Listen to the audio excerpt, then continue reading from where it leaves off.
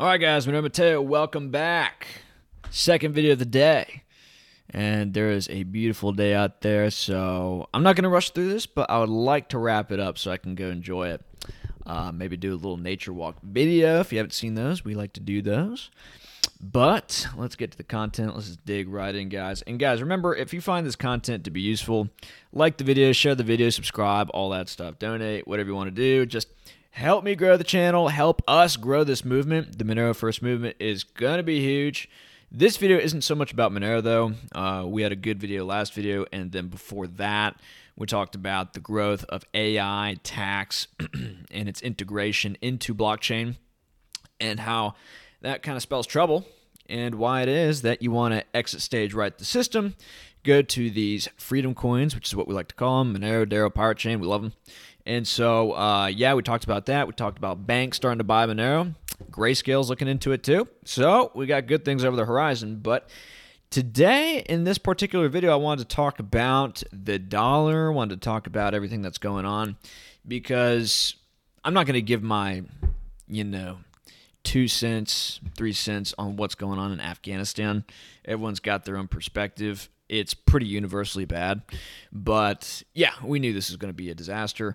And one thing that, I don't know about you guys, but just an attitude I'm developing, which probably isn't the greatest, is that as bad as things are, it's like I expect them to get much worse, and I'm an optimist. I'm naturally a very optimistic person, very upbeat. Yeah, let's get after it, change the world, idealist kind of guy. But like, dude, it's like over the last 6 years that I've been getting into this stuff, it's just I expect bad things, but we have a fighting chance. And then when it happens, it's worse than I imagined. And then there's more.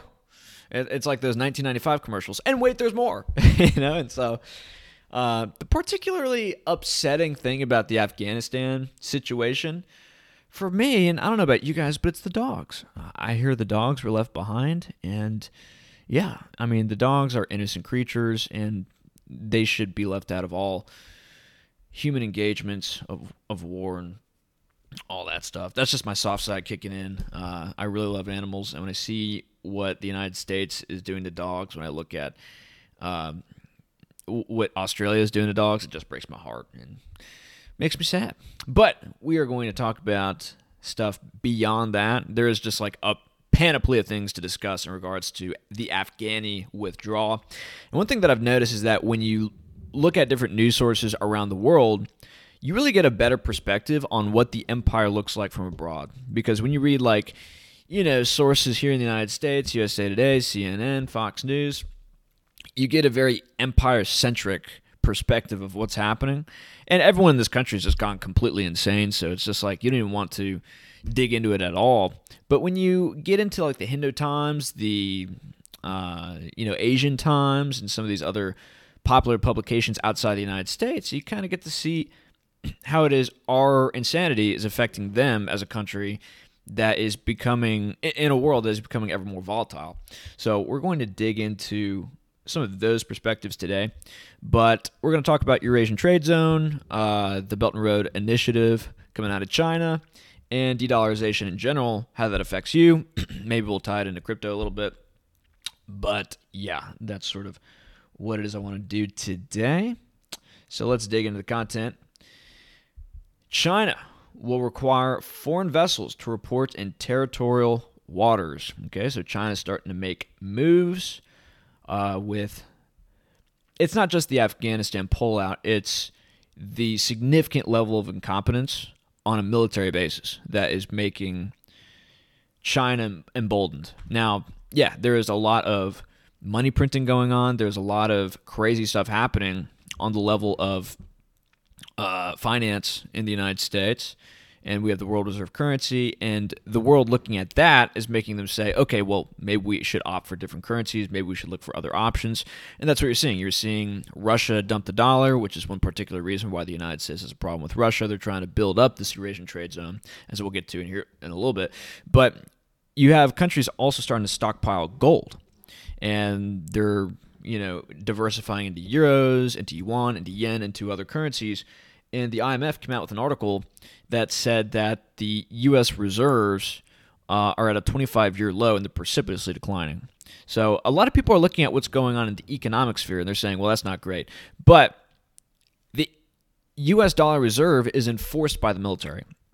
And we're going to get into the basics of the petrodollar here in a sec, but it's enforced by the U.S. military. That's why we have such a big military. Typically, the way it works is we use our military to enforce the usage of the dollar, and then when the dollar is used in oil trades and in other international trade settlements, a lot of those dollars are then invested back into U.S. treasuries, back into debt, which gives us the capacity to expand our military and then to embolden those operations. And so not only that, but we have Saudi Arabia, which, refreshes their dollars back in the United States through buying weapons from us and just stuff like that, and selling us oil and all that. So that is to be considered.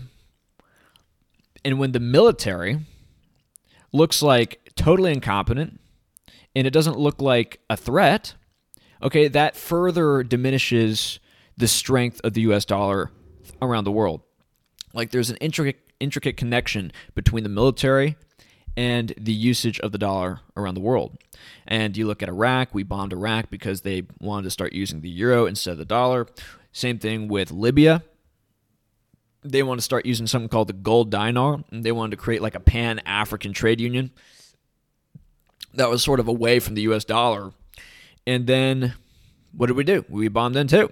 And so we use the military to enforce the dollar, and if the military looks like it can't fight in the way that many fear that it could, or it's just run by bad leadership, okay, well, that's going to make other countries fill that void. That's going to make other countries think that they could pivot to another system economically, and so that's going to cause a huge move. And what we're about to see through all these articles is that happening. So let's go through here. In a move that could have, back to the article, in a move that could have ramifications for the free passage of both military and commercial vessels in the South China Sea, which is a huge hotspot for a lot of this stuff between Korea, China, Vietnam, the Philippines, the United States, South China Sea, huge hotspot. Taiwan also. Chinese authorities said on Sunday they will require a range of vessels to report their information when passing through what China sees as its territorial waters starting today. So that's China getting more leverage over the area, making a higher claim of authority. Over $5 trillion of trade passes through the South China Sea, and 55% of India's trade passes through its waters and the Malacca Strait. So this is an India-centric article, Hindu Times. And so India's a little bit worried about this, right? And India and China do not have the best relationship. They've been in some confrontations and conflagrations here in the last little bit recently. China claims under a so-called quote-unquote 9-dash line on its maps most of the South China Sea's waters, which are disputed by several other countries, including the Philippines, Vietnam, Malaysia, and Indonesia. So it's more countries than I thought.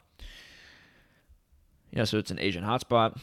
While it remains unclear how, whether, and where China plans to enforce this new regulation starting Wednesday, the Maritime Safety Administration said in a notice operators of submersibles, nuclear vessels, ships carrying radioactive materials, and ships carrying bulk oil, chemicals, liquefied gas, and other toxic and harmful substances are required to report their detailed information upon their visits to the Chinese territorial waters. So, let me just make sure I am recording. But what they're doing is they're making it look like, oh, they're concerned about the environmental health of the South China Sea with all this stuff, or they're just concerned about their security in regards to nuclear vessels and things like this. But I mean, these are the biggest polluters on Earth. Let's not concern ourselves with their concerns about the environment. This is about gaining leverage over the geopolitically critical area of the South China Sea. So, such a rollout of maritime regulations are a sign of stepped-up efforts to safeguard China's national security at sea by implementing strict rules to boost maritime identification capability. That's what the Global Times says. The Global Times is pretty much run by the CCP over in China, so don't take that with too many grains of salt. Or take that with a lot of grains of salt, I guess. So the vessels will also have to submit information on the nature of goods and cargo deadweight. After entering the Chinese territorial sea, a follow-up report is not required. Blah, blah, blah, blah, blah. Okay. So they're making moves, South China Sea. And this is from Zero Hedge, this next article here. A strategic apocalypse. Now, Zero Hedge is a little bit apocalyptic when it comes to things, but a seismic shift, years in the making. Yeah, so a lot of this stuff is just things that are building up. Nothing just happens instantly. There is a lot of things going on behind the scenes. China is more determined, and this is before the pullout, the disastrous pullout. This is just sort of building the scene.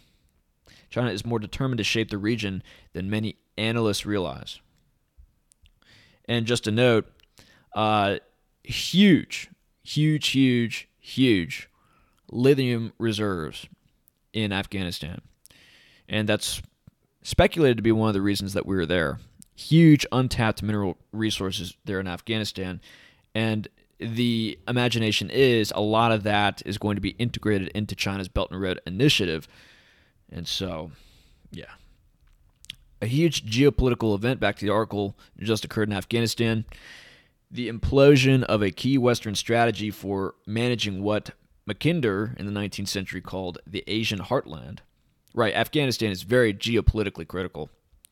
If you look at Zbigniew Brzezinski's The Master Game Plan or something like that, like Ukraine and Afghanistan are both critical, which is why the Soviet Union wanted to get it back in the 70s and why we funded basically the modern-day Taliban. They were called the Mujahideen back then, and we funded them to try to fight the Soviets and prevent them from taking that position. And then we were back there to take that position later when the U.S. won the Cold War. We were like, okay, we're going to move in. And then we couldn't beat the own people that we armed. So that is sort of what happened. That was accomplished without fighting, and in a few days is almost unprecedented. It has been a shock. Not just one of those ephemeral shocks that is soon forgotten, but a deeply traumatic one. And you guys kind of felt that, right?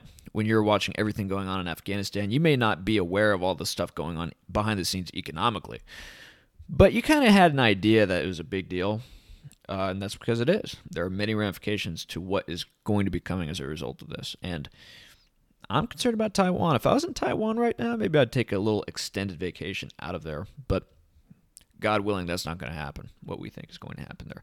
Unlike the psychological impact of 9/11, the Western world is treating the experience as mourning for a lost loved one. Yeah, it's emotional stuff. Let's get to the deets. Here we have a clear statement from the editors. The Afghan debacle is tragic because the American dream of being the indispensable nation in a world where the values of civil rights, women empowerment, and religious tolerance rule proved to just be a dream. Yeah, they don't want that stuff in Afghanistan, dude. Okay. Like, they don't want that at all. Like, they were doing an interview, I think it was somebody like from CBS or something like this, and they were asking some people in the Taliban, hey, what do you think about women being leaders in politics and things like this? And they just started to laugh, and they're like, are you serious? Like, you can't force people into this stuff, right? And, yeah, just that's probably the cover story for a lot of what we did in Afghanistan. But it wasn't going to work. You can't really believe that was going to be the case, right? IQ is also pretty important. Biden, Blinken, and Jake Sullivan might craft statements, blah, blah, blah. So NATO, blah, blah, blah. Rubin says plainly that what Afghanistan was truly about was disrupting Central Asia to weaken Russia and China. That's right. And while we were in Afghanistan, that prevented certain pipelines from being built that connected Russia with other countries and China with other countries, railways from being built, and trade infrastructure from being built from these countries to Europe and other places. And so it was a very integral place. Let me pull up a map just so you guys can sort of understand the landscape here. So Afghanistan on map.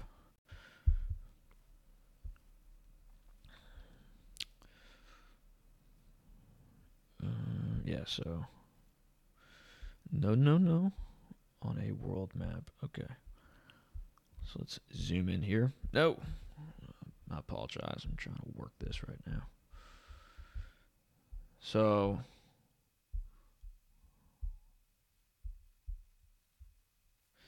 you see this, guys?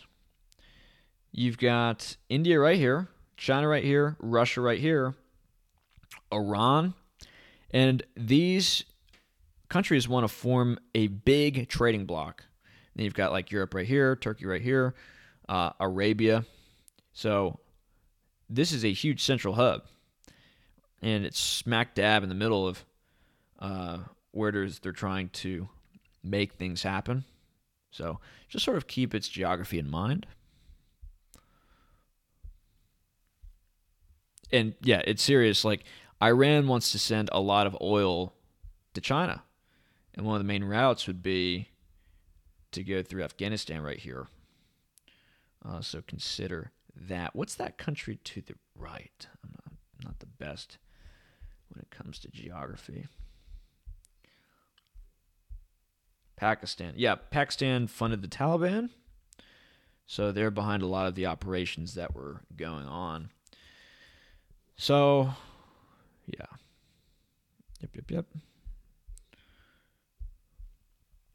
Back to the article.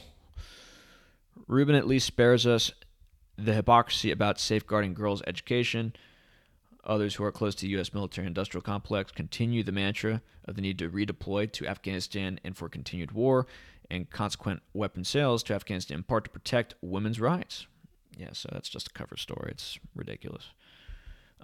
Rubin concludes, rather than embrace America's position against China, however, Biden has hemorrhaged it. Now, why do you think that is? Do you think Biden has any relationships with China? I think you guys recall his son being paid significant sums from China or Chinese investment firms. Yeah, I mean, Biden's pretty in deep with the Chinese. And he's been in Congress for like 50 years, so you don't think he's built up some relationships with the power structure there? I mean, whatever you think about Trump, it's clear that he was very anti-China. And he wanted to prevent what is likely now going to happen, which is the rise of China as a hegemon in a new multipolar world, which allies Russia and China, and maybe Iran is in on that. And what power are we going to have to stop them, really?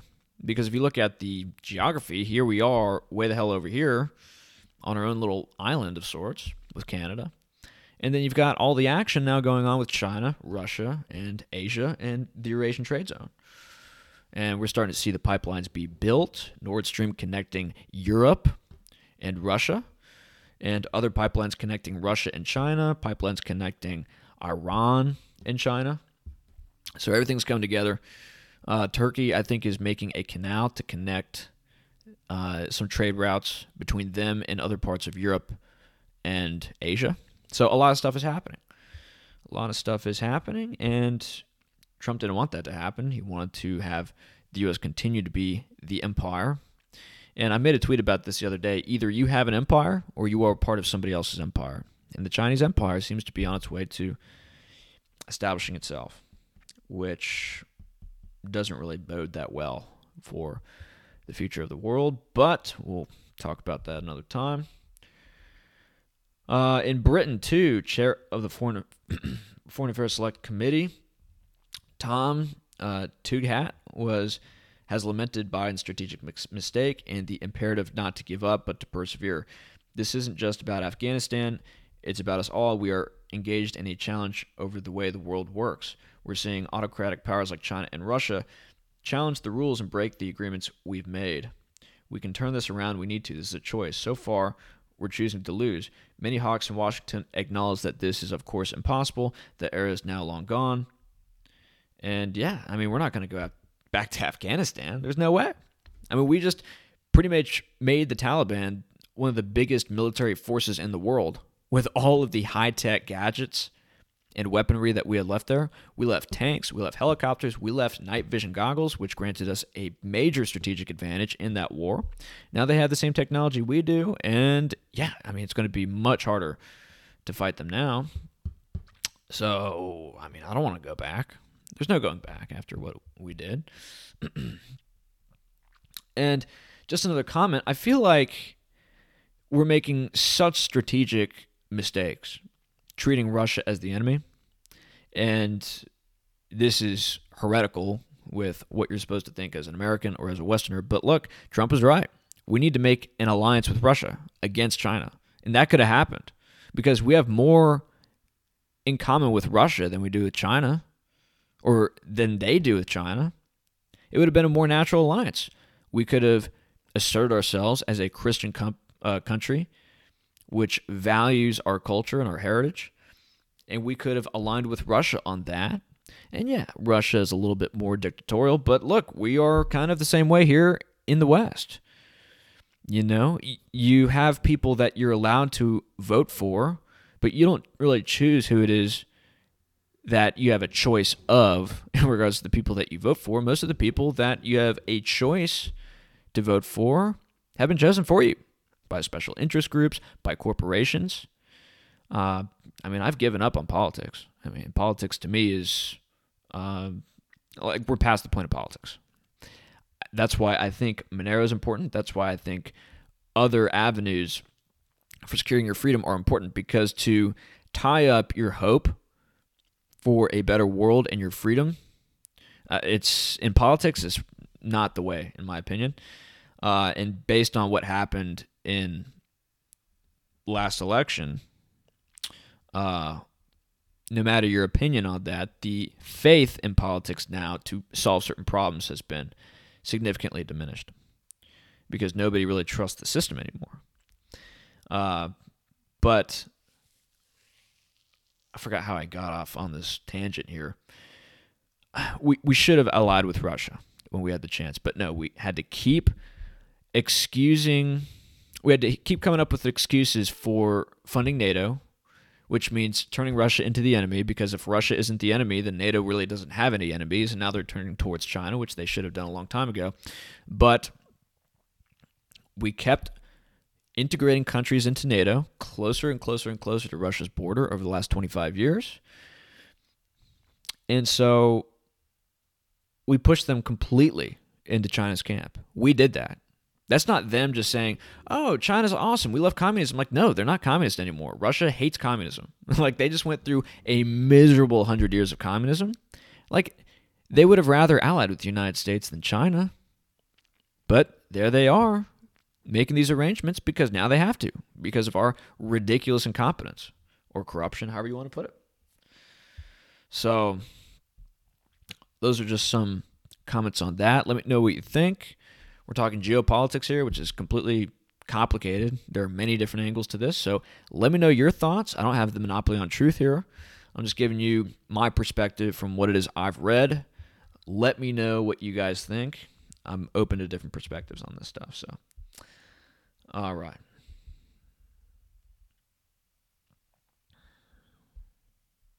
The urgings from the British Prime Minister in a telecom with Biden, however, that the gains of the last 20 years in Afghanistan is literally a dream.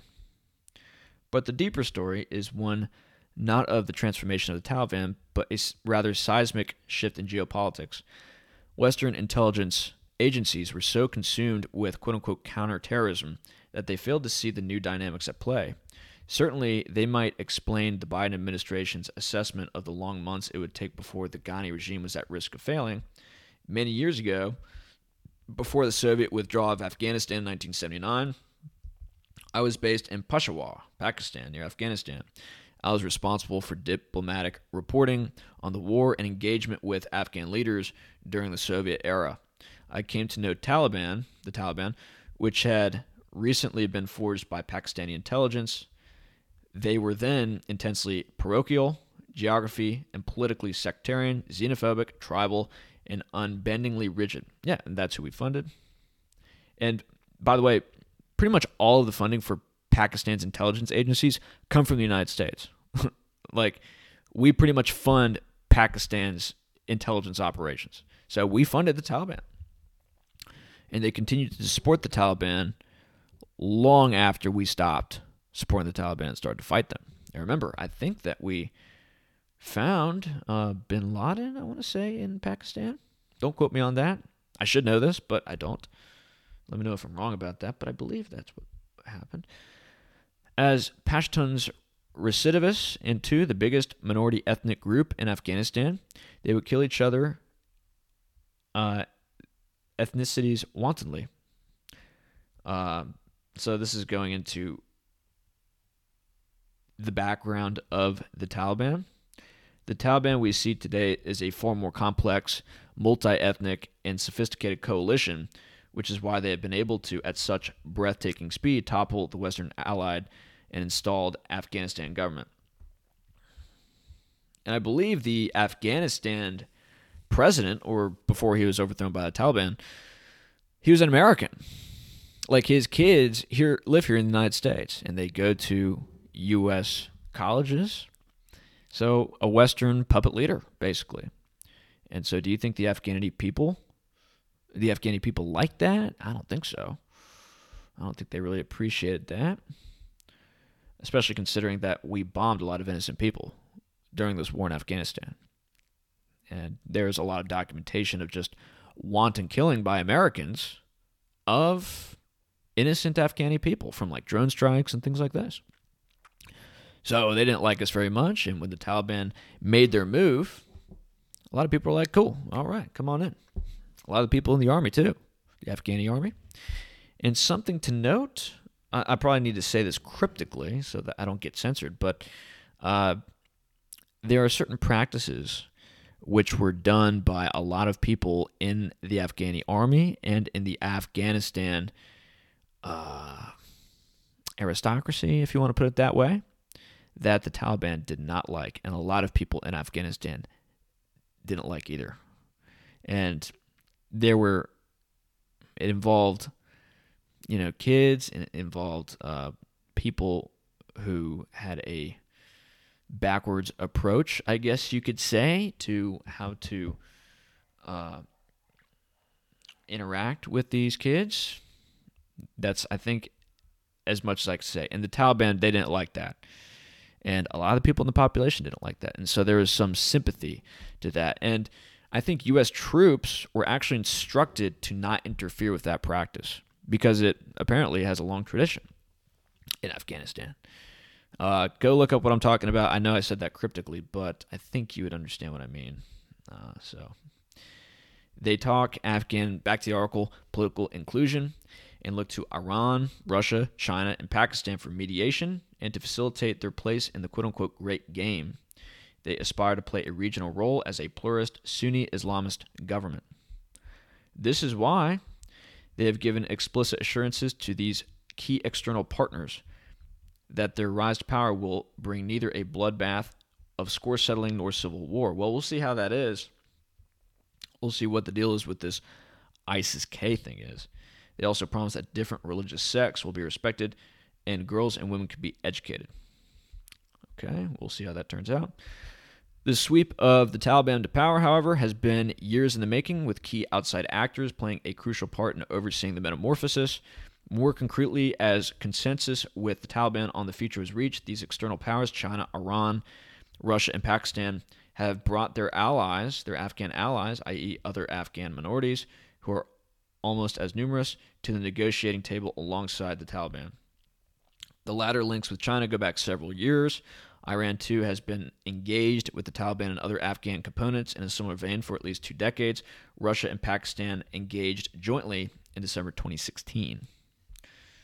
Okay. As a result of this concerted outreach, the Taliban leadership adjusted to the realpolitik of Central Asia. They see that the SCO represents the coming regional strategic paradigm, which can enable them to come out of their isolation as political untouchables and pave a path for them to govern and rebuild Afghanistan with economic assistance from SCO member states. I'm not sure what SCO means. If you do, let me know. Civil war remains a risk. And yeah, it could happen. CIA could get involved again and cause more trouble. Or some other things could happen. There's just a lot of weaponry laying around, right? Maybe there are going to be people who don't like the new Taliban. Maybe the Taliban gets corrupted by the power and start doing things that they didn't otherwise plan to do, right? So still a risk. It's not just a simple question of trust. Back to the article, the difference today lies with the external geopolitical architecture that has brought this event into being. These external regional partners will tell and have told the Taliban that they violate their assurances, they will regain their international pariah status. They will be classified as terrorists again. Their borders will close, their economy will tank, and the country racked by civil war yet again. In short, the calculus is rooted in self-interest rather than a presumption of trust. China is more determined to shape the region, as many analysts realize. And reading into this, I did see a lot of people who were like, with the Taliban taking over Afghanistan, it could be that China in its Belt and Road initiatives are not going to be successful now. And it's just like, no, I think you guys are reading into this incorrectly. I think China and the Taliban are both in a perspective that as long as you don't interfere with our internal operations, which seems to be the relationship that China has with just about everybody in the Islamic world, because remember what they're doing in Xinjiang with the Uyghurs, you would think that a lot of these Islamist countries like Saudi Arabia, like the UAE, and some of these other states would be like, no, this isn't cool. Like, you got to stop that. We're going to cut off trade. We're going to isolate you. No, that's not what's happening. It's just like, okay, you do you, and we're going to do us. You don't talk about what we're doing. We won't talk about what you're doing, and we'll just trade, and it'll be a mutual benefit relationship.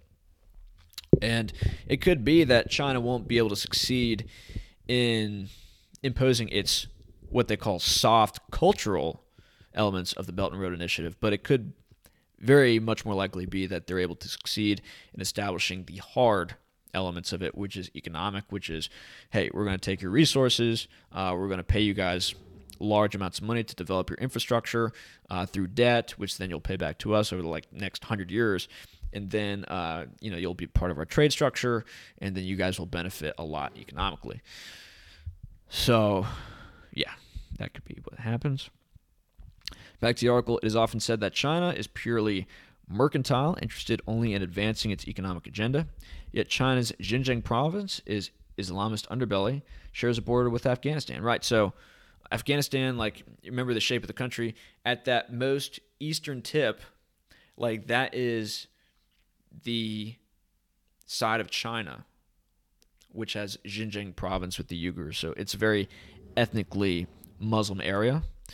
And you've got Afghanistan, then you've got China, Xinjiang, China specifically. So this touches on state security, and China will therefore require stability in Afghanistan. It will not tolerate ethnic Turkic insurgents spurred by the West moving into or from Afghanistan into Turkmenistan or Xinjiang. The Uyghurs are ethnically Turkic. We can expect China to be tough on this point. Thus, not only have the U.S. and NATO been forced to exit from the crossroads of Asia in desperate disarray, but these developments set the stage for a major evolution of China of Russia and China's economic and trade regional corridor plans. As we talked about before, they also transformed the security of Central Asia in respect to Chinese and Russian vulnerabilities there. The U.S. so far has been denied an alternative military base in Central Asia. Yeah. To be fair, Michael Rubin was half right when he said that rather than enhance America's position against China, Biden has hemorrhaged it, but only half right, because the missing other half is that Washington was outplayed by Russia, China, and Iran. Western intelligence failed to utterly see the new domestic Afghan dynamics, the external actors underwriting the Taliban's negotiation with tribes. Additional pieces to this jigsaw picture of paradigm change have become visible in the wake of the Taliban sweep to power. One domino fell even before the Kabul rout. Iran's new administration has strategically repositioned the country towards prioritizing relations with other Islamic states, but in partnership with Russia and China. Right, so they're all coming together, and we're talking about, Kazakhstan, Turkmenistan, Tajikistan, some of these other countries. Deals are going on behind the scenes. And I believe that Mongolia is going to become integral in all this, and they're starting to initiate some gold mining operations over there, which look interesting. I'll just put that there. The Iranian National Security Council then declined to agree to the draft Vienna Agreement for a relaunch of the JCPOA. Right, so again, we lost more leverage in regards to reestablishing the Iran nuclear deal. Why they need to make a deal with us when they're already in the good graces of China and Russia, who may be the next superpowers of the century. Right? Why they need to make a deal with the United States and Israel. So that's to be considered. During the rout, China and Russia coincidentally closed the airspace over North Afghanistan on the account of their joint military exercises taking place in the north of Afghanistan. Let me just take some water here.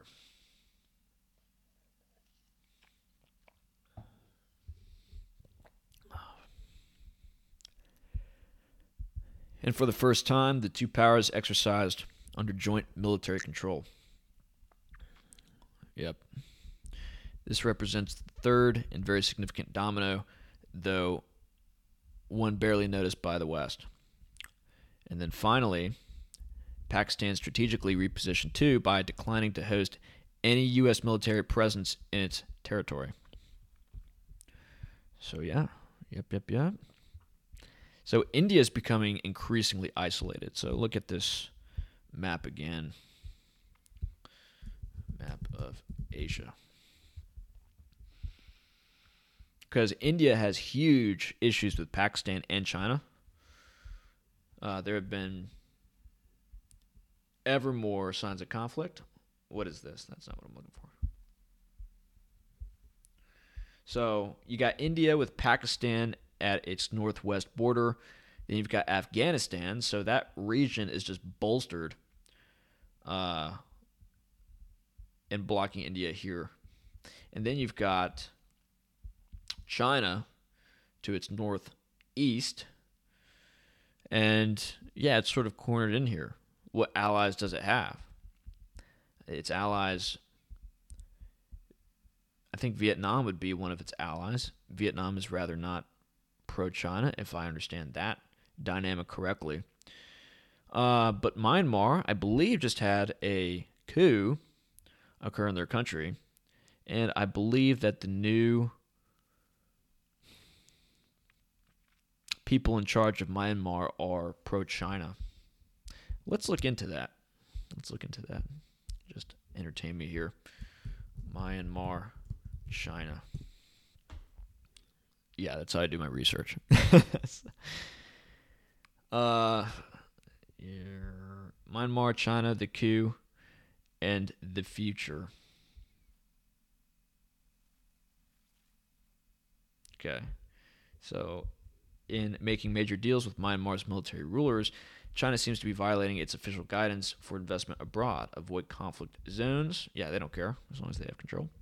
Although Myanmar is in a state of collapse and widening rebellion, China continues to advance its plans for a complex economic corridor in the country with the military, unveiling steps to move ahead with big joint venture projects. Now, this is saying that the Chinese are falling into a trap, but this is by the United States Institute of Peace, so maybe not the most pro-Chinese publication, not the most neutral publication. But yeah, China's going to continue to make deals, probably. Any more information on this? U.S. News, BBC, I don't like these at all. Straits Times. Okay, maybe this is a little bit more neutral. Let's see what's going on here. Because that would, again, cut India off from an ally in Vietnam. It'd make it hard for them to have land-locked coordination if something were to happen. So this is August 31st, so this is recent. They're meeting with the junta leader. Myanmar has been in political chaos, yes we know.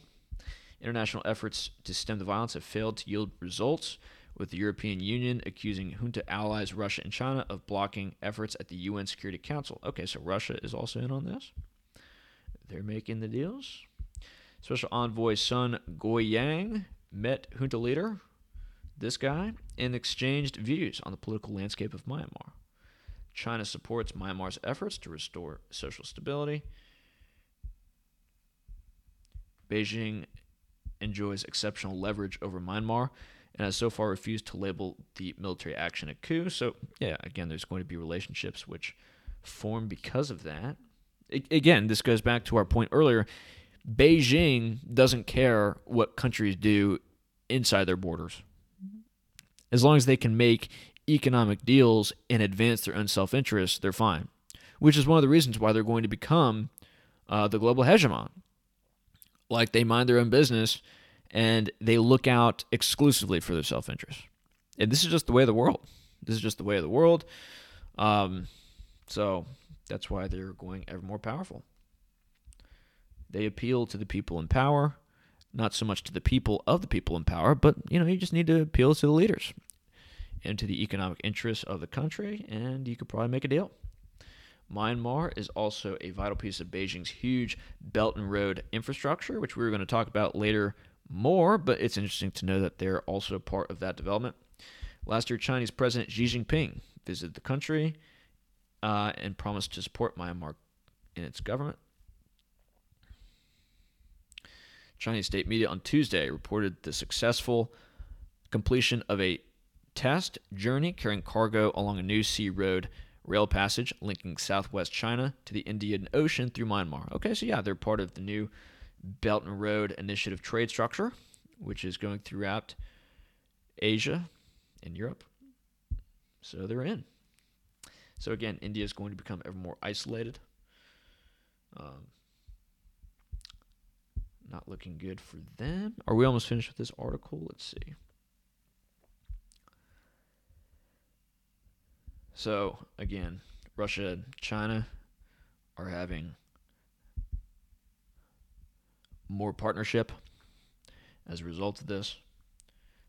China will play a key part in this. China and Russia have recognized the Taliban government, and China will likely build a pipeline along the five-nation corridor, bringing Iranian oil to China, like we talked about earlier, right? Via northern Afghanistan. So, there you go. It will likely then follow on with a north-south corridor, ultimately linking St. Petersburg via Afghanistan, St. Petersburg being Russia, to Iran's Chabahar port, lying across the strait from Oman. Yeah, so that is happening.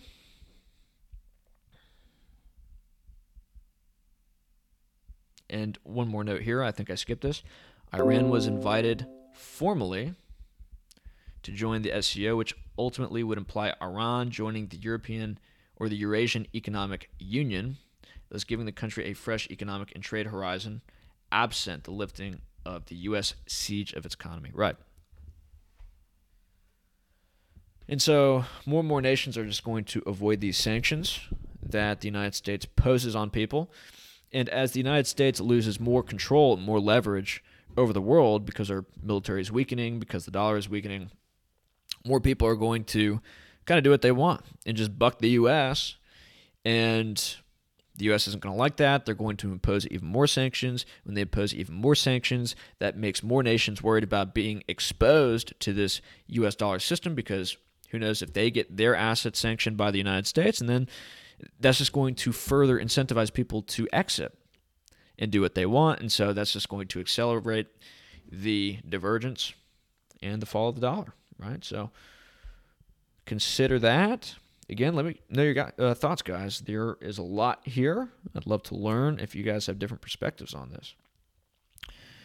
So with everything going on in Afghanistan, and we talked about India a little bit earlier, they're a little bit worried about what's going on. And there are some news clips coming out from some prominent people in the Indian media, and they're like, what are these Americans doing? They don't understand what kind of crazy stuff we're doing. They look at our president, they look at the administration and the military leadership, and they're just like, yeah, you guys are really making us nervous over here. And so what are they doing? So Modi is meeting with Putin, and they agree to form a permanent India-Russia bilateral channel. So now India is pivoting a little bit more to Russia as a result of this, because Russia is a regional base of security, I guess you could say, in the region. And so if the United States is going to be less reliable as an ally, well, they got to start making relationships where they are. And if they're last to the table, they'll get the worst deals. And so they have to strategically think, okay, I'm still very much allied with the United States. Here's Russia right here. Here's China. We have problems with these people, but look, if we don't make this move soon, we could be isolated. We could be cut out of these trade infrastructure deals which are being made, and that could impact us over the long run.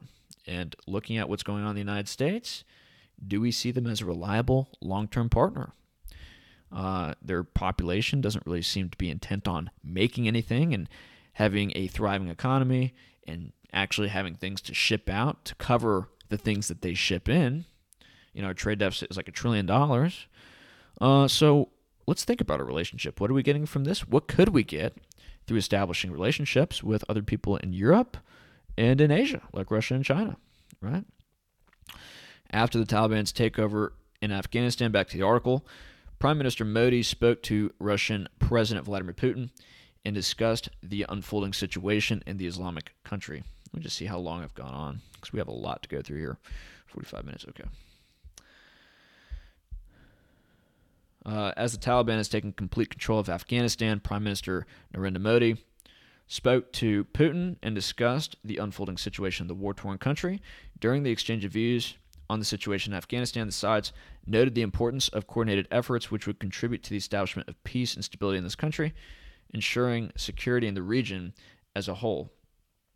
They expressed intention to enhance cooperation on countering the dissemination of terrorist ideology and the substance threat emanating from the territory of Afghanistan. Well, the Taliban said that they're going to make the harvesting of poppy fields illegal and the growing of poppy illegal, which was another shocking thing. It's just like, who are these guys? Why didn't they take over a while ago? And wait, okay, there is a huge opiate problem here in the United States. Where are all these pharmaceutical companies? Where are all these drugs coming from? Most of it in the world, a lot of it comes from Afghanistan.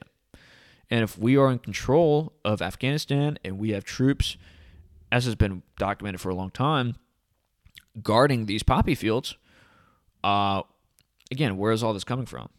Now, if China gets involved in the region, because a lot of fentanyl and a lot of drugs and opiates come out of China, well, that could be problematic, right? Maybe they start to harvest those and they make a deal with the Taliban. Maybe the Taliban's just saying this stuff. Maybe they're going to continue to harvest the poppy because you've got billions upon billions of dollars there in crop. But, when it comes to the Taliban and when it comes to some of these more religious-oriented movements, they care more about, I was about to say they care more about ethics than economic considerations. But, you know what I mean, right? You know what I mean. They're a little bit more hardcore when it comes to pushing and establishing their faith and their traditions, right? And if that's not part of their tradition, they may give it up, even if it costs them billions upon billions of dollars. But we'll see. We'll see. Back to the article, it was agreed to form a permanent bilateral channel for consultations on this issue. So, yep, they're going to cooperate a little bit more. The leaders discussed the unfolding security situation in Afghanistan and its implications on the region and the world. They emphasized the importance of maintaining peace and security. Yeah. Yep. So that is just an interesting note. So let's get to the petrodollar now. We went over this a little bit, but this is just a good general summary of kind of what that is, what system we have in place and what system we've had in place ever since we went off the gold standard and ever since we had to establish a way that the dollar could still be used as the world reserve currency, even though it wasn't backed by any commodity. It was just fiat. And this is how we did it. So the petrodollar is the U.S. dollar paid to oil exporting countries in exchange for oil. So it's encouraging OPEC and all those nations to use the dollar as their primary currency of settlement for oil transfers and oil trade. The dollar is the preeminent global currency. As a result, most international transactions, including oil, are priced in dollars. Oil exporting nations receive dollars for their exports, not their own currency. In addition, most oil exporting nations own their oil industries. That makes their national income dependent on the dollar's value. If it falls, so do their government's revenue, and so does their government, right? And this is one reason why Saudi Arabia is very concerned about everything that's happening. And we're about to get to them here in a sec. They are now making deals with Russia too. Well, Saudi Arabia and some of these other countries, which pretty much solely depend on oil revenues in order to prop up the government, in order to prop up a lot of the population, which doesn't work and is being subsidized by the government, sort of paid off to not revolt.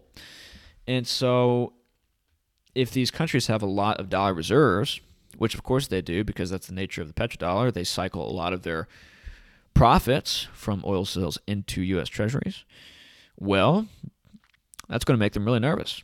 If other nations start to de-dollarize, then that's going to make them want to de-dollarize, and then it turns into this sort of like game theory type of situation where it's just like, okay, well, we want to hold on to our dollars, but we'll hold on to them as long as you guys hold on to them. But if they start to sell it first, then the other party doesn't benefit, and then it becomes like, okay, well, who's going to sell first? And then once the first person sells, then it might turn into a panic, But we'll see how that turns out. As a result, most of these oil exporters also peg their currencies to the dollar. That way, if the dollar value falls, so does the price of all their domestic goods and services. That helps these countries avoid wide swings in inflation or deflation. Oh, so it was actually manifested back in 1945. And we talked about Bretton Woods yesterday. The petrodollar system is tied to the history of the gold standard. After World War II, the United States held most of the world's supply of gold. And one of the reasons for that, just to kind of fancy, just to sort of tinkle your mind a little bit, is because in Europe and all across the world when we had World War II, and World War I for that matter, none of the war was fought on U.S. soil. And so we were able to ship out a lot of bread and butter, and a lot of guns and butter actually is the term.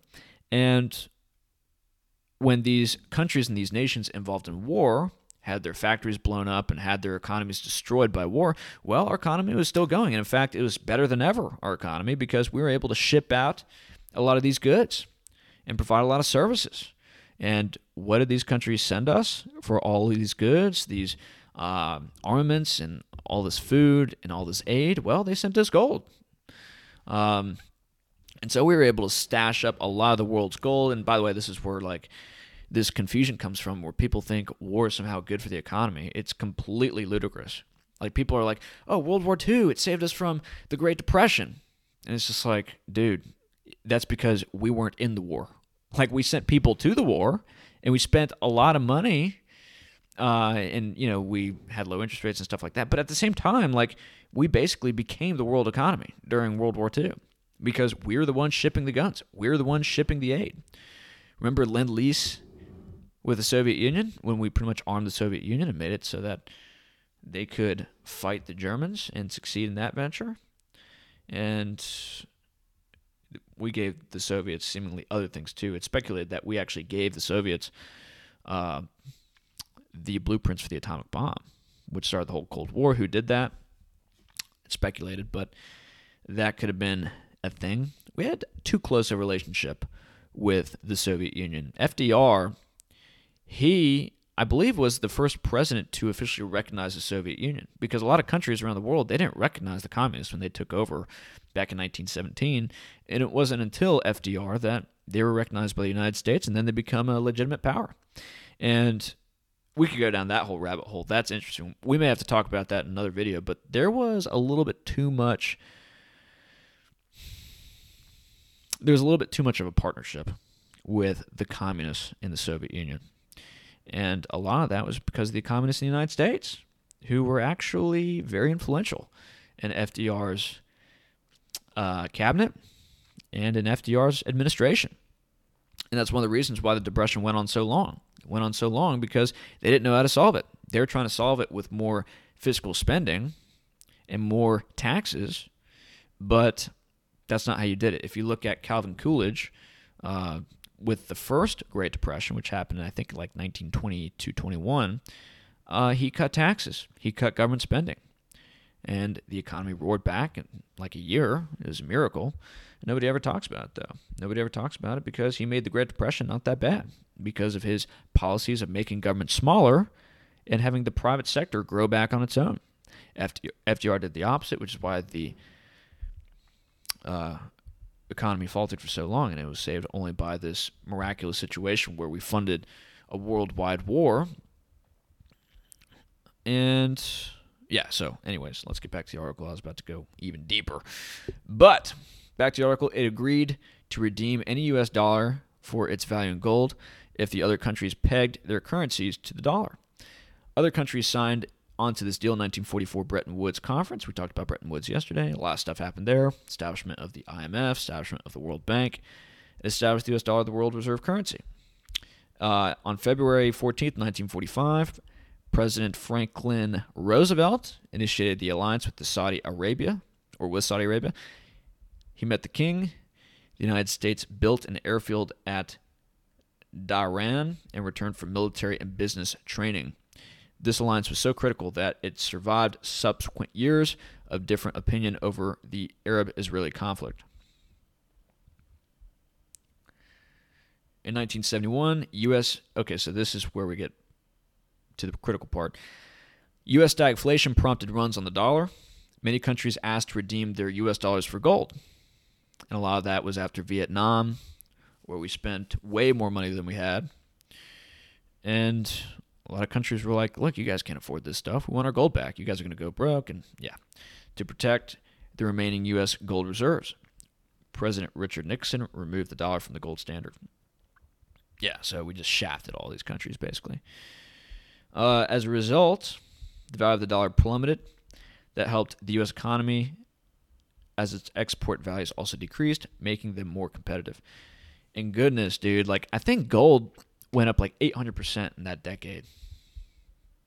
Let's just look into this real quick. Gold price, 1970s.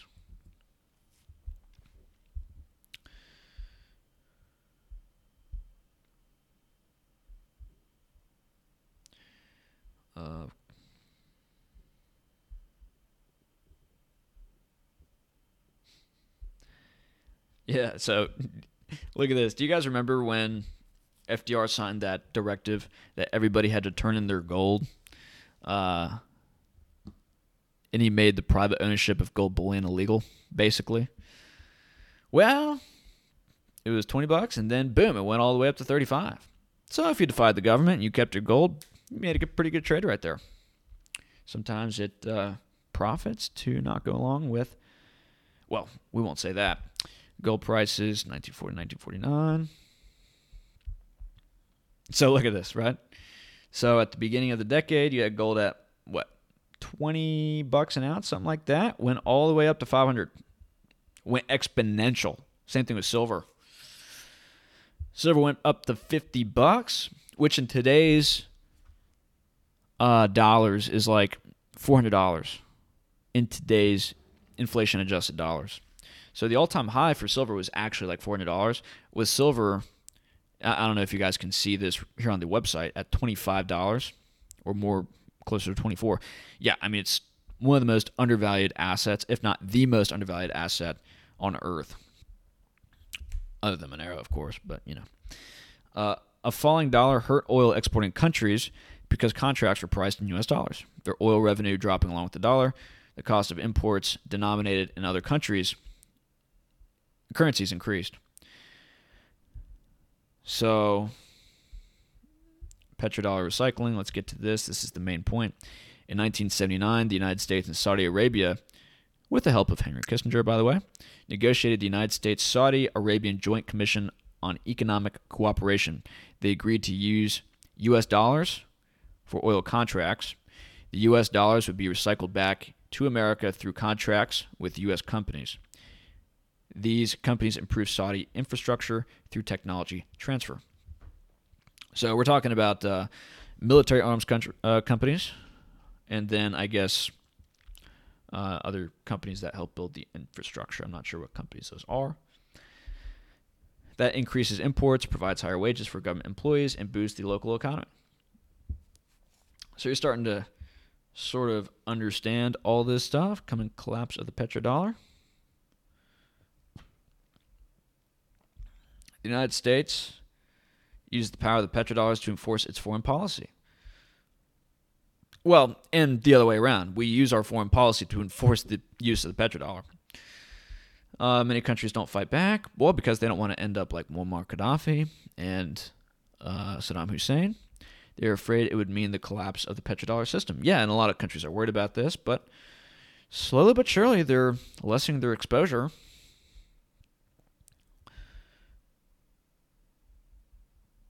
Yep. So all that stuff. Okay. Interesting stuff. Let's just go ahead and close this. A lot of memory is being used on my computer, apparently. Let's close this stuff. So this is when we get to the interesting stuff. An hour into the video, but I think we've made some pretty good points. Remember, guys, like the video, subscribe, share the video if you find it to be valuable. But best of all, like it, right? And comment as to what you guys think about all this stuff. We're going through a lot of heady stuff. I could be missing some things. Let me know what you guys think about this stuff. But this is the information. These are my hot takes. Saudi Arabia threatens to drop dollar for oil trades.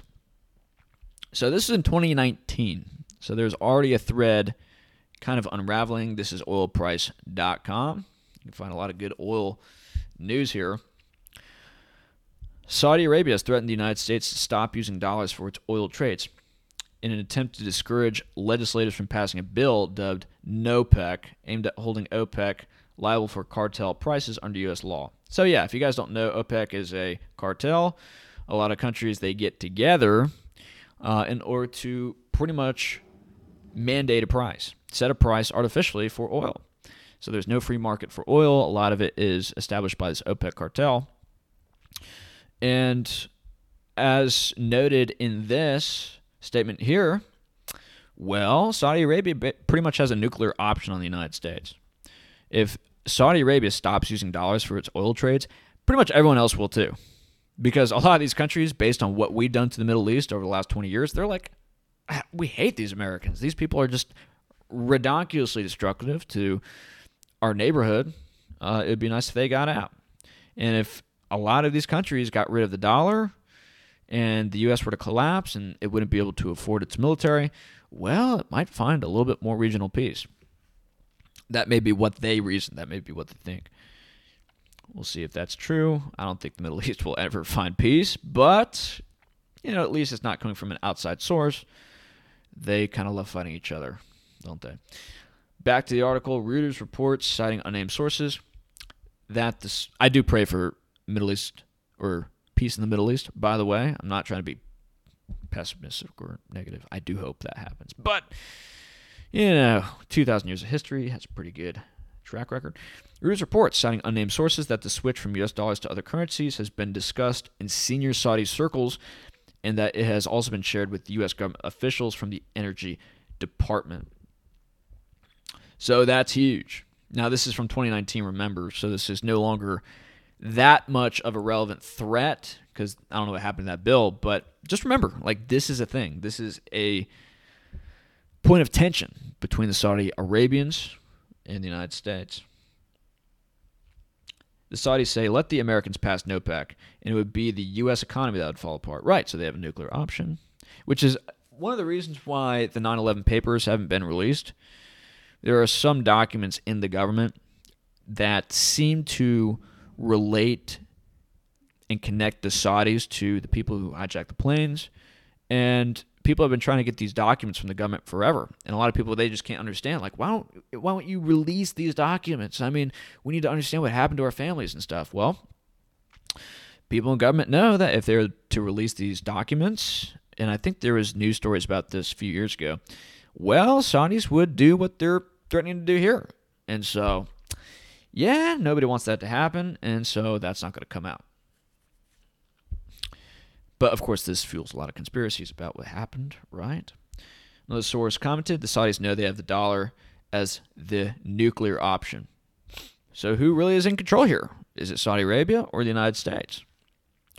Now, if they were to do this, the speculation is that we would bomb them into the Stone Age. That's the speculation, that if they were to drop the dollar, well, they would just end up like Iraq or one of these other countries. Thankfully, we have only, sold hundreds of billions of dollars to weaponry to the Saudis over the last, 20 years we've had this relationship. Right. Other countries are already using other currencies in oil trades, notably Russia and Iran, but also China for some of its trades. And so one of the speculations is that given this next article we're about to go through, I think that's all we need to glean from this article here, but this is recent, and this has big, big implications. This is probably the main article I want to get to today. Saudi Arabia, and this is August 25th, 2021, this happened last week, Saudi Arabia and Russia signed a new military agreement for weapons.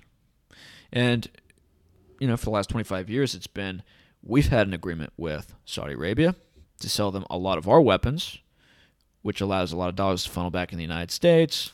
And a lot of these weapons companies, they have close relationships with people in the United States. Politique. And so, it's just like one of these big market hubs of corruption and destruction and death. But now it seems they're going to go to Russia. And so how long, and I made a tweet about this, how long until Saudi Arabia begins to accept yuan for oil sales to China? That would be another big domino to drop. And that would be very indicative of big things to come. And it could be it's already happening, but there haven't been reports on it. But I imagine if somebody figured that out, that'd be out really quick. I mean, that'd be huge news. But let's just go through this article here. Saudi Arabia and Russia have signed a military cooperation agreement at an arms expo outside Moscow. Saudi Deputy Defense Minister Khalid bin Salman announced on Twitter that he signed the agreement with Russian Deputy Defense Minister Alexander Fomin, aimed at developing joint military cooperation between the two countries. Yeah, so typically the way it's worked is Saudi Arabia has trusted the United States with military protection. But now if they're going to Russia, they may be anticipating that, okay, once we get off the dollar system, which may be what they're hedging for,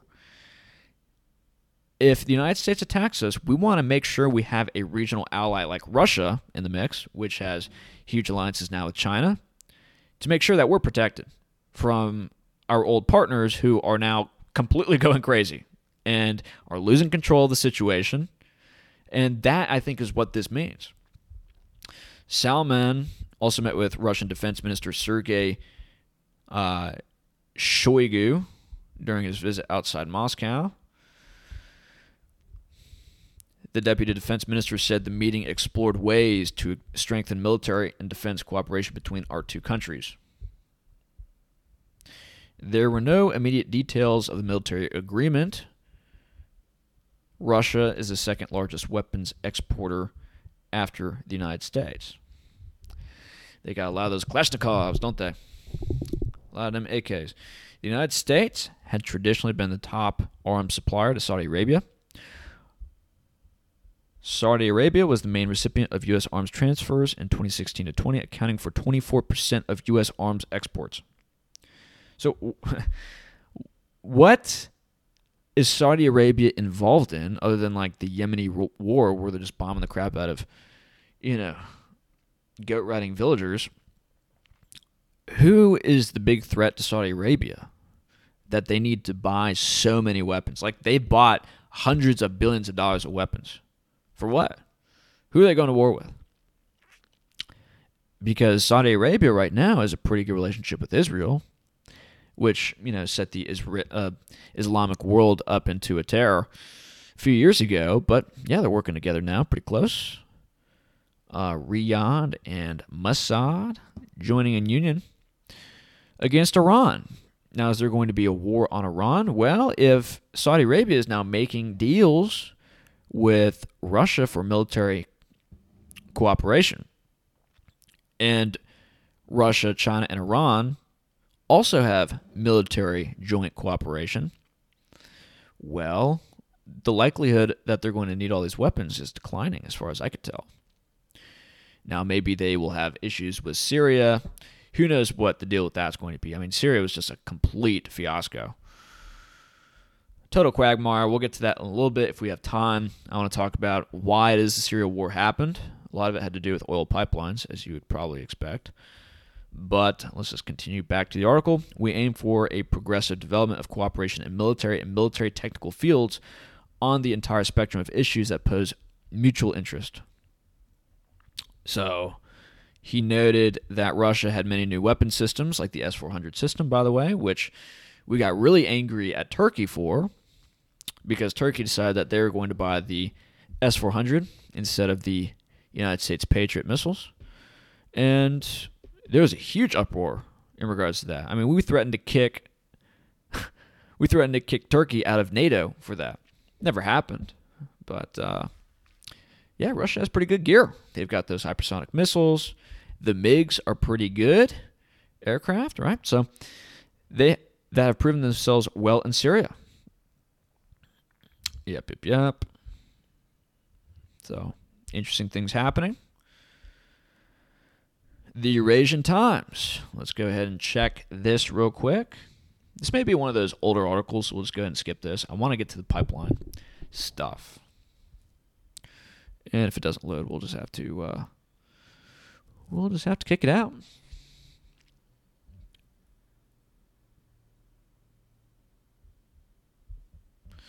Hello.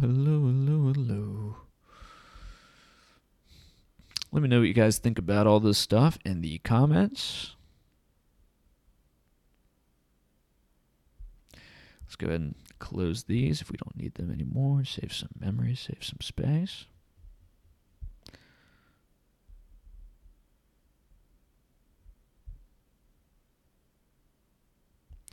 Otherwise, we'll just go to the next article here.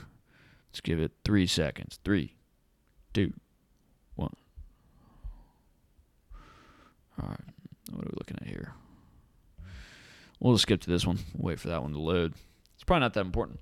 But this is the Diplomat, an Asia-Pacific publication. Does the Belt and Road have a future in Taliban-ruled Afghanistan?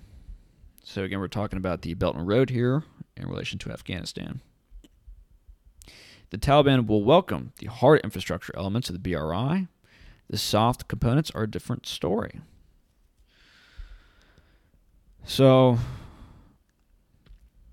yep, China is going to be making moves here. This is another article you could read. We already went through this a good bit, so we may just skip this. Let's just go through to see if there's anything here. But for China, stability in Afghanistan is also a prerequisite for the development and success of the China-Pakistan Economic Corridor, a major segment of the Belt and Road Initiative. In Pakistan, China has been investing billions of US dollars, in the construction of roads, special economic zones, and ports. But due to the geographic conditions and tensions with India and Kashmir, the Chinese city of Kashgar is still hardly connected with the corridor, and projects face delays. So we'll see how that's resolved. And it is interesting how China is investing a lot of their U.S. dollars into this stuff. They're not saving their dollars.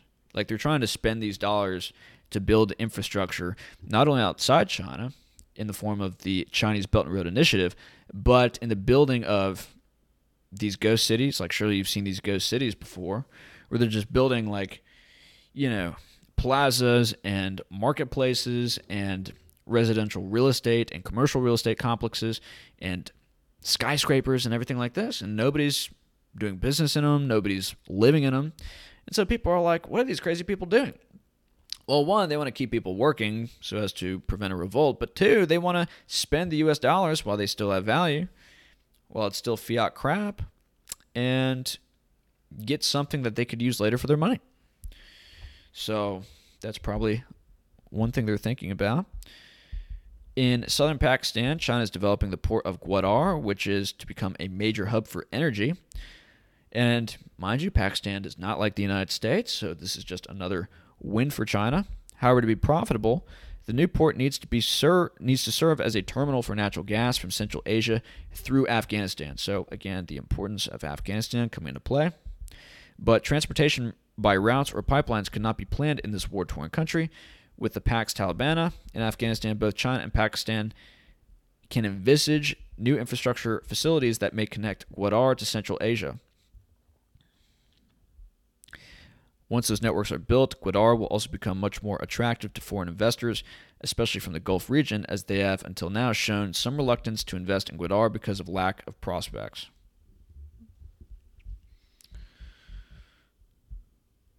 Good relations between Pakistan and the Taliban may improve the security environment for Chinese construction projects. And this talks about the issues with establishing like healthcare and things like that. Schools, that's probably not going to happen. Civil rights, at least as seen by China. So there's some stuff here you could look into. There's probably some stuff I'm skimming over here that's important, but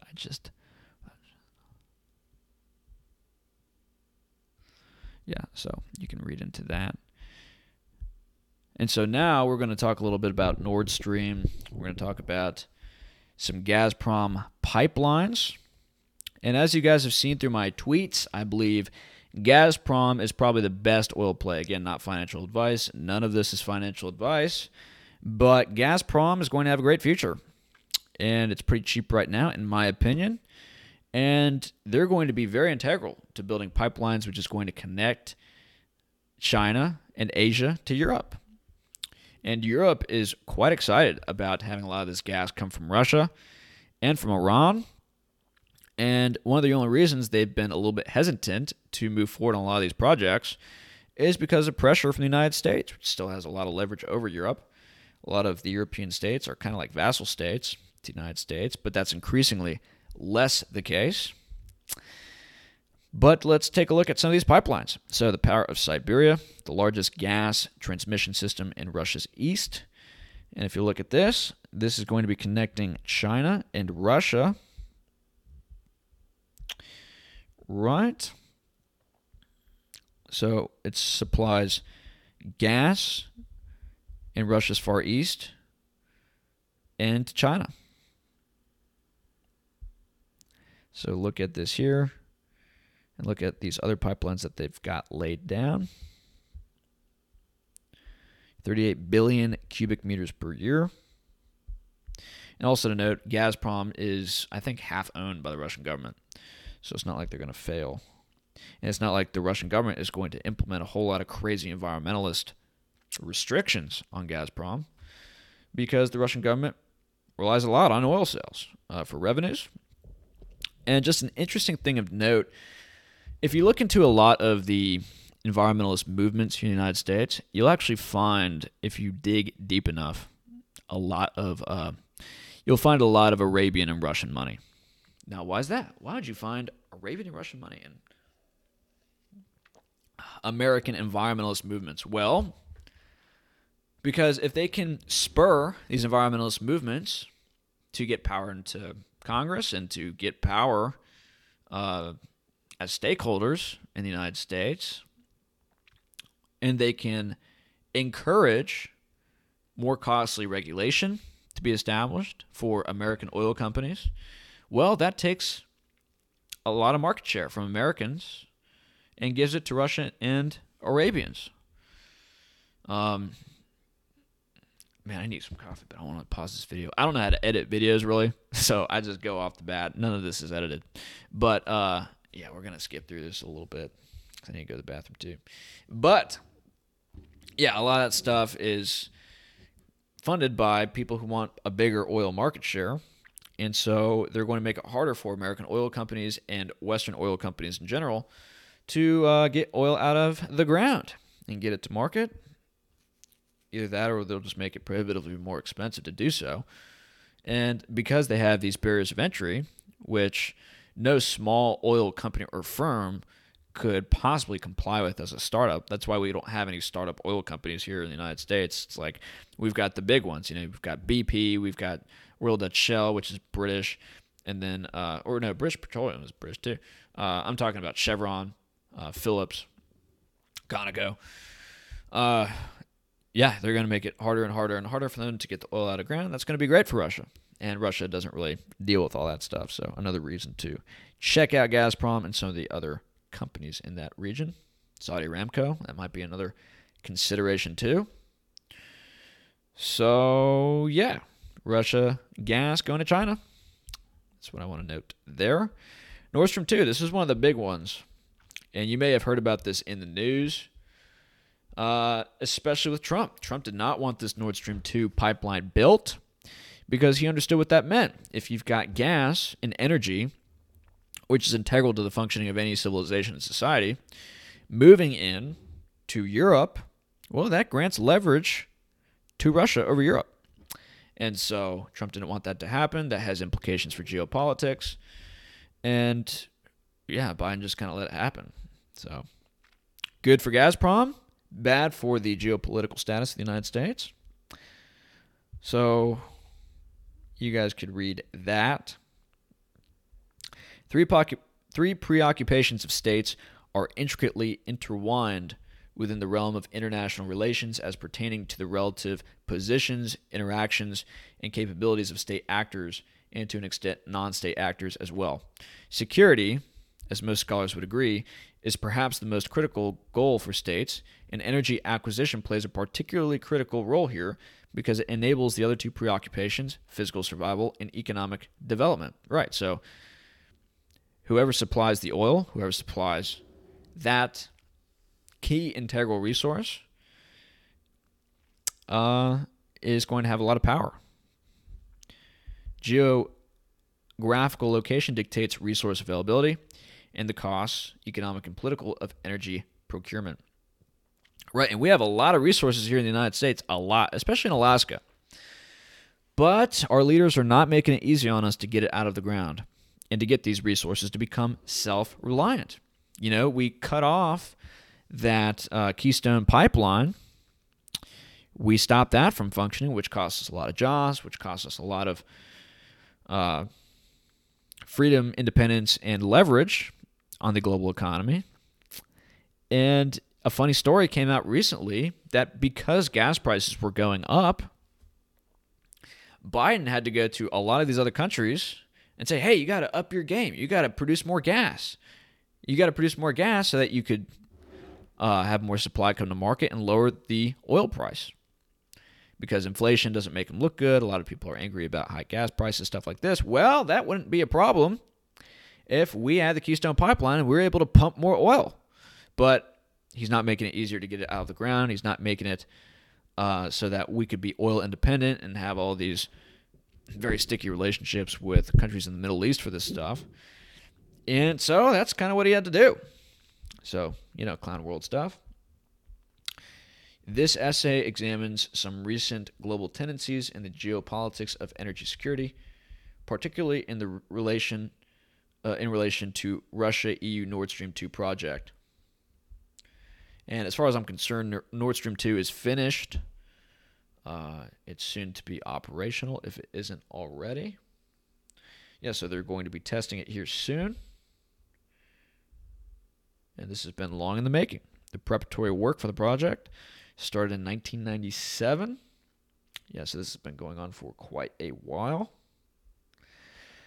Nord Stream is a natural gas pipeline that serves as gas transportation for the Russian Federation to Germany. So, yep. The Nord Stream 2 pipeline will transport natural gas into the European Union to enhance security of supply, support climate goals, and strengthen the internal energy market. And guys, as much environmentalist stuff that comes out, oil is going to be a play. It's always going to be a play. And a lot of people are scared out of investing in the oil market right now. But dude, there's never been a better time to invest in this stuff, seriously. I mean, I wish I bought some of these oil companies back in March 2020. Like, do you guys remember? This might have been in May 2020, but do you guys remember when oil went negative? The price of oil went negative? Like, there was so little demand for oil because they had locked down the economy globally that you just had all of these nations continuing to produce it because their economies are reliant on oil. And so when you shut down other economies which rely on the oil that come from these other economies shut down just because they have nobody to sell their products to. And so that has huge implications. They have to keep pumping. And you can't just like stop oil operations in most cases. You have to keep going because to stop, that would, implicate a bunch of costs later down the road when you have to start back up. And so it's cheaper to just continue to pump it and keep it going. But anyways, you had a lot of these tankers which couldn't hold any more oil. And so they ran out of places to put it. They ran out of storage. The reserves were full. And so they started to literally pay people to take the oil.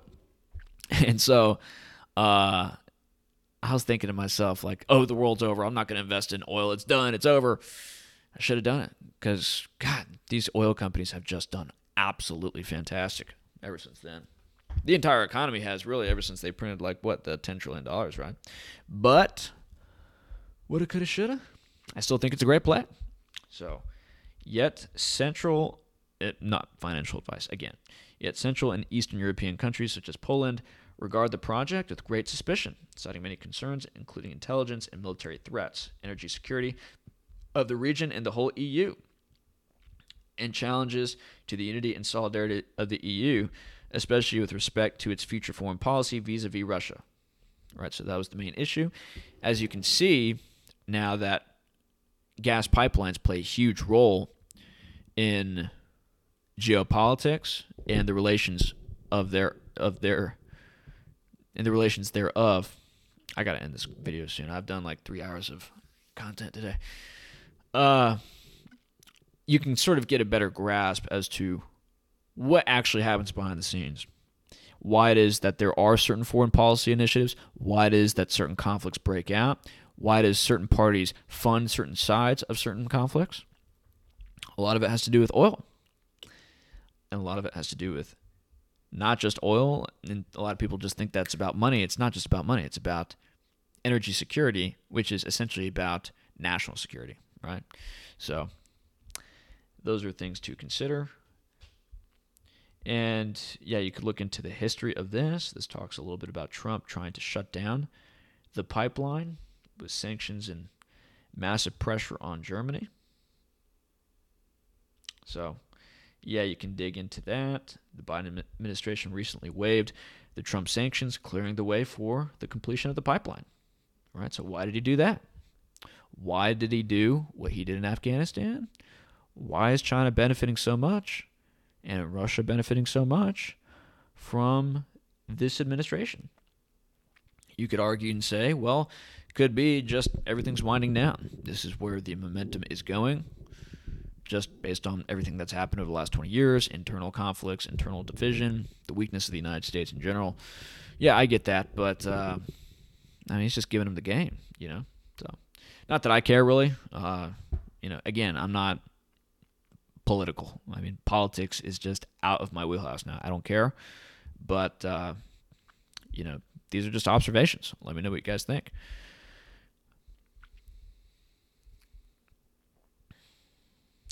The Biden White House is seeking to rebuild ties with Germany after their deterioration under the previous administration.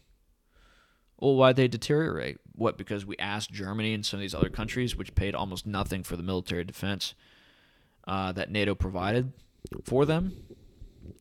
We asked them to pay more money? And we pay like 90% of all the bills of NATO. Like, these other countries don't pay anything. We should be out of NATO, if you want to know the truth. I don't think we should be part of NATO. And I thought it was great when Trump wanted to pull us out of the WTO. He wanted to pull us out of NATO. I thought all that was just absolutely fantastic. Because we got to pull back. We got to resource industry back to the United States. We've got to focus on our own security in the United States because our security problems are not thousands of miles away. They're like on our border, essentially. Like, how are you supposed to have a foreign policy when you don't even have any domestic policy to enforce your own internal security? It's just basic stuff, guys. It's not even political. I'm not trying to be political here. I'm just trying to give you concepts and understandings as to how a country is supposed to be freaking run. Okay? Like, you can't just, like... Okay, Anyway, not to get worked up. So, yeah, you could read more about that, talking about Ukraine, the START treaty, and all that stuff. So, that is a lot to get into. A couple more articles here. We'll skip through these a little bit. How long have we gone on? Hour and 30 minutes. Okay, so we'll probably look at 2 hours here. Thank you for staying with me for so long. I hope that you guys have gotten value from this. Again, if you have, like the video, share the video, subscribe. Check out the social media links. Donate. We would love to see the channel grow. Donation links are in the comments. We've got different addresses for crypto. If you want to join me on Patreon, you can get different benefits there. We always love to push that stuff out there. China-Iran pact paves way for alternative to Suez. So, the extraordinary confluence between the signing of the Iran-China strategic partnership deal and the ever-given saga in the Suez Canal is bound to fuel a renewed drive to the Belt and Road Initiative and all the interconnected corridors of Eurasia integration.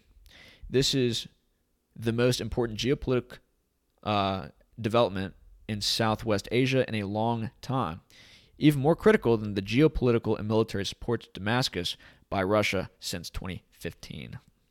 Right, and we'll get to that in a later article. Why does Russia want to intervene there? Well, one, because Syria is to some degree a Christian nation, longtime ally, and it's on their doorstep, and they want to ensure security. Damn it, I wish I could pause the video and get coffee. Wait, can I do that? Hold on.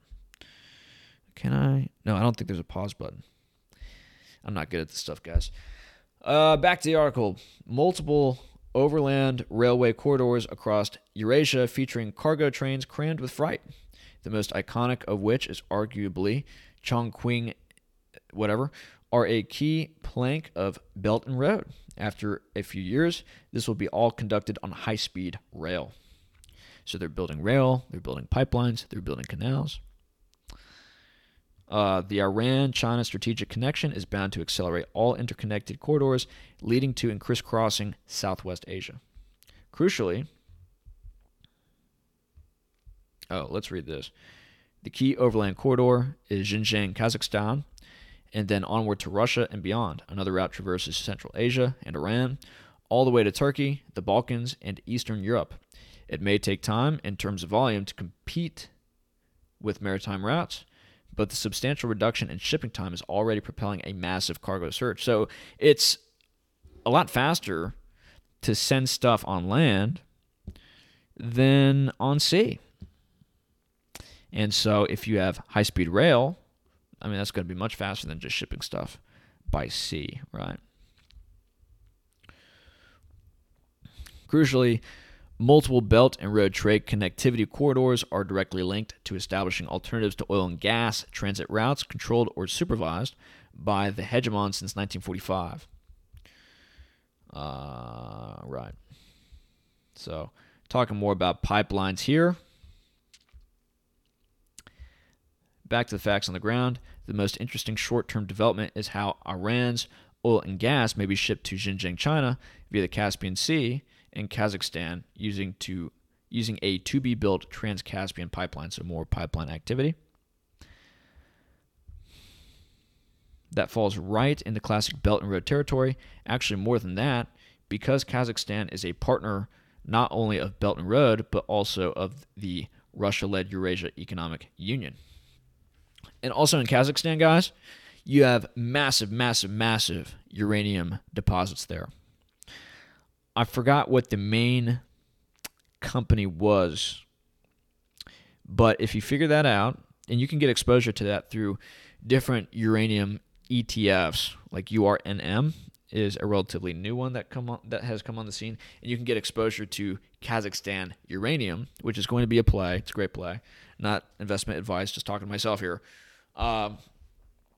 Uranium is going to be huge, and a lot of that's going to come from Kazakhstan, and there's some interesting things to look into there. what's the company? I just want to look this up real quick. Kazakhstan. I botched that one. Uranium company. What is it? Uranium One Holdings. Kazatomprom. That's what I'm thinking of. That might be interesting to look into. Kazatomprom. I think oil's going to be good. Uranium's going to be good. From Beijing's point of view, Iran is also absolutely essential for the development of a land corridor from the Persian Gulf to the Black Sea and beyond to Europe via the Danube. It is obviously no accident that the hegemon is on high alert in all points of this trade corridor via maximum pressure, sanctions, and hybrid war against Iran, and attempt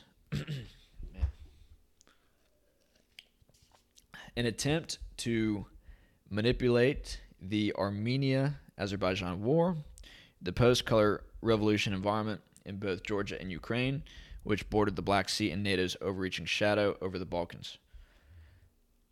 So here's more stuff to read into here. This talks a little bit more about Afghanistan. If you look at this, you can sort of understand how many things are going through Afghanistan. Look at that. And what's on here? Trying to understand what. So I guess those are pipelines. I guess those are high-speed rail. Yeah. So you've got some stuff there. Yeah, pipelines. Now the Afghan government sees the ambitious 21st century remix departing from Herat. Now, this is a little bit old. I'm not sure what their take would be now because I think this was before the current events.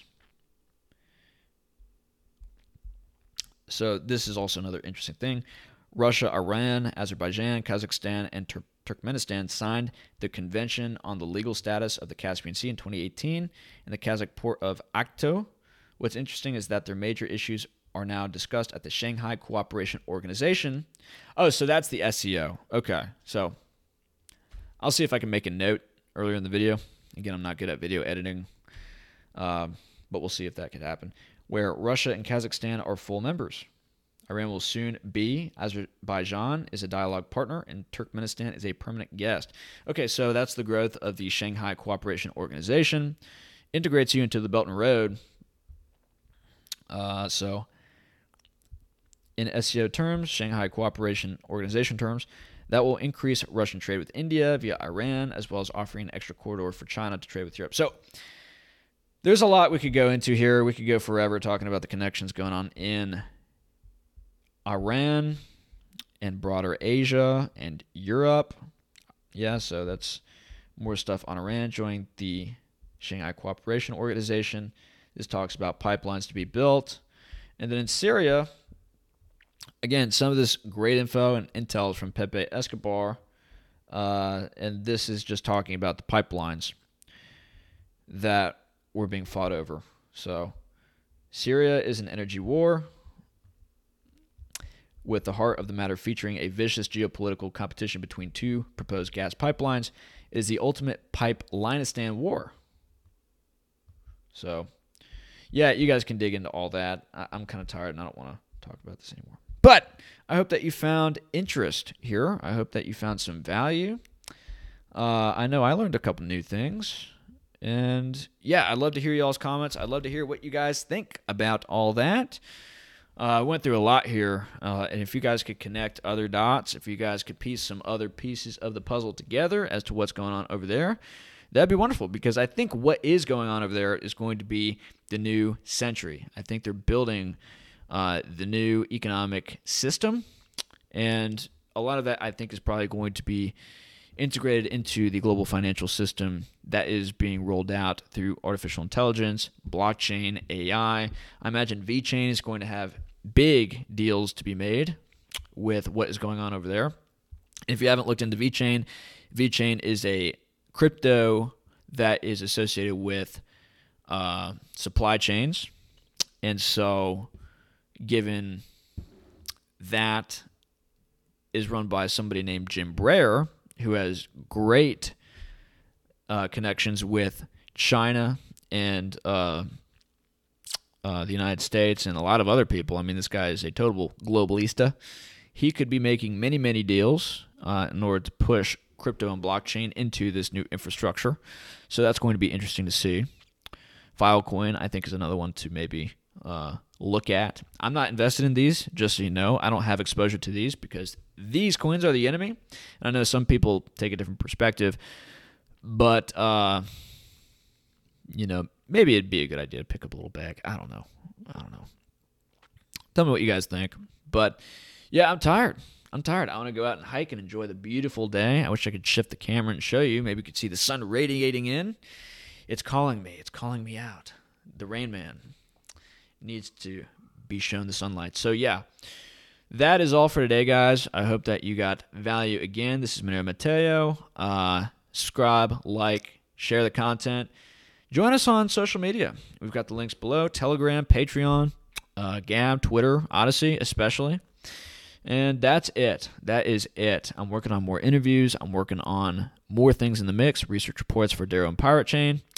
And yeah, again, leave comments. Love you guys a lot. God bless. We'll see you next time.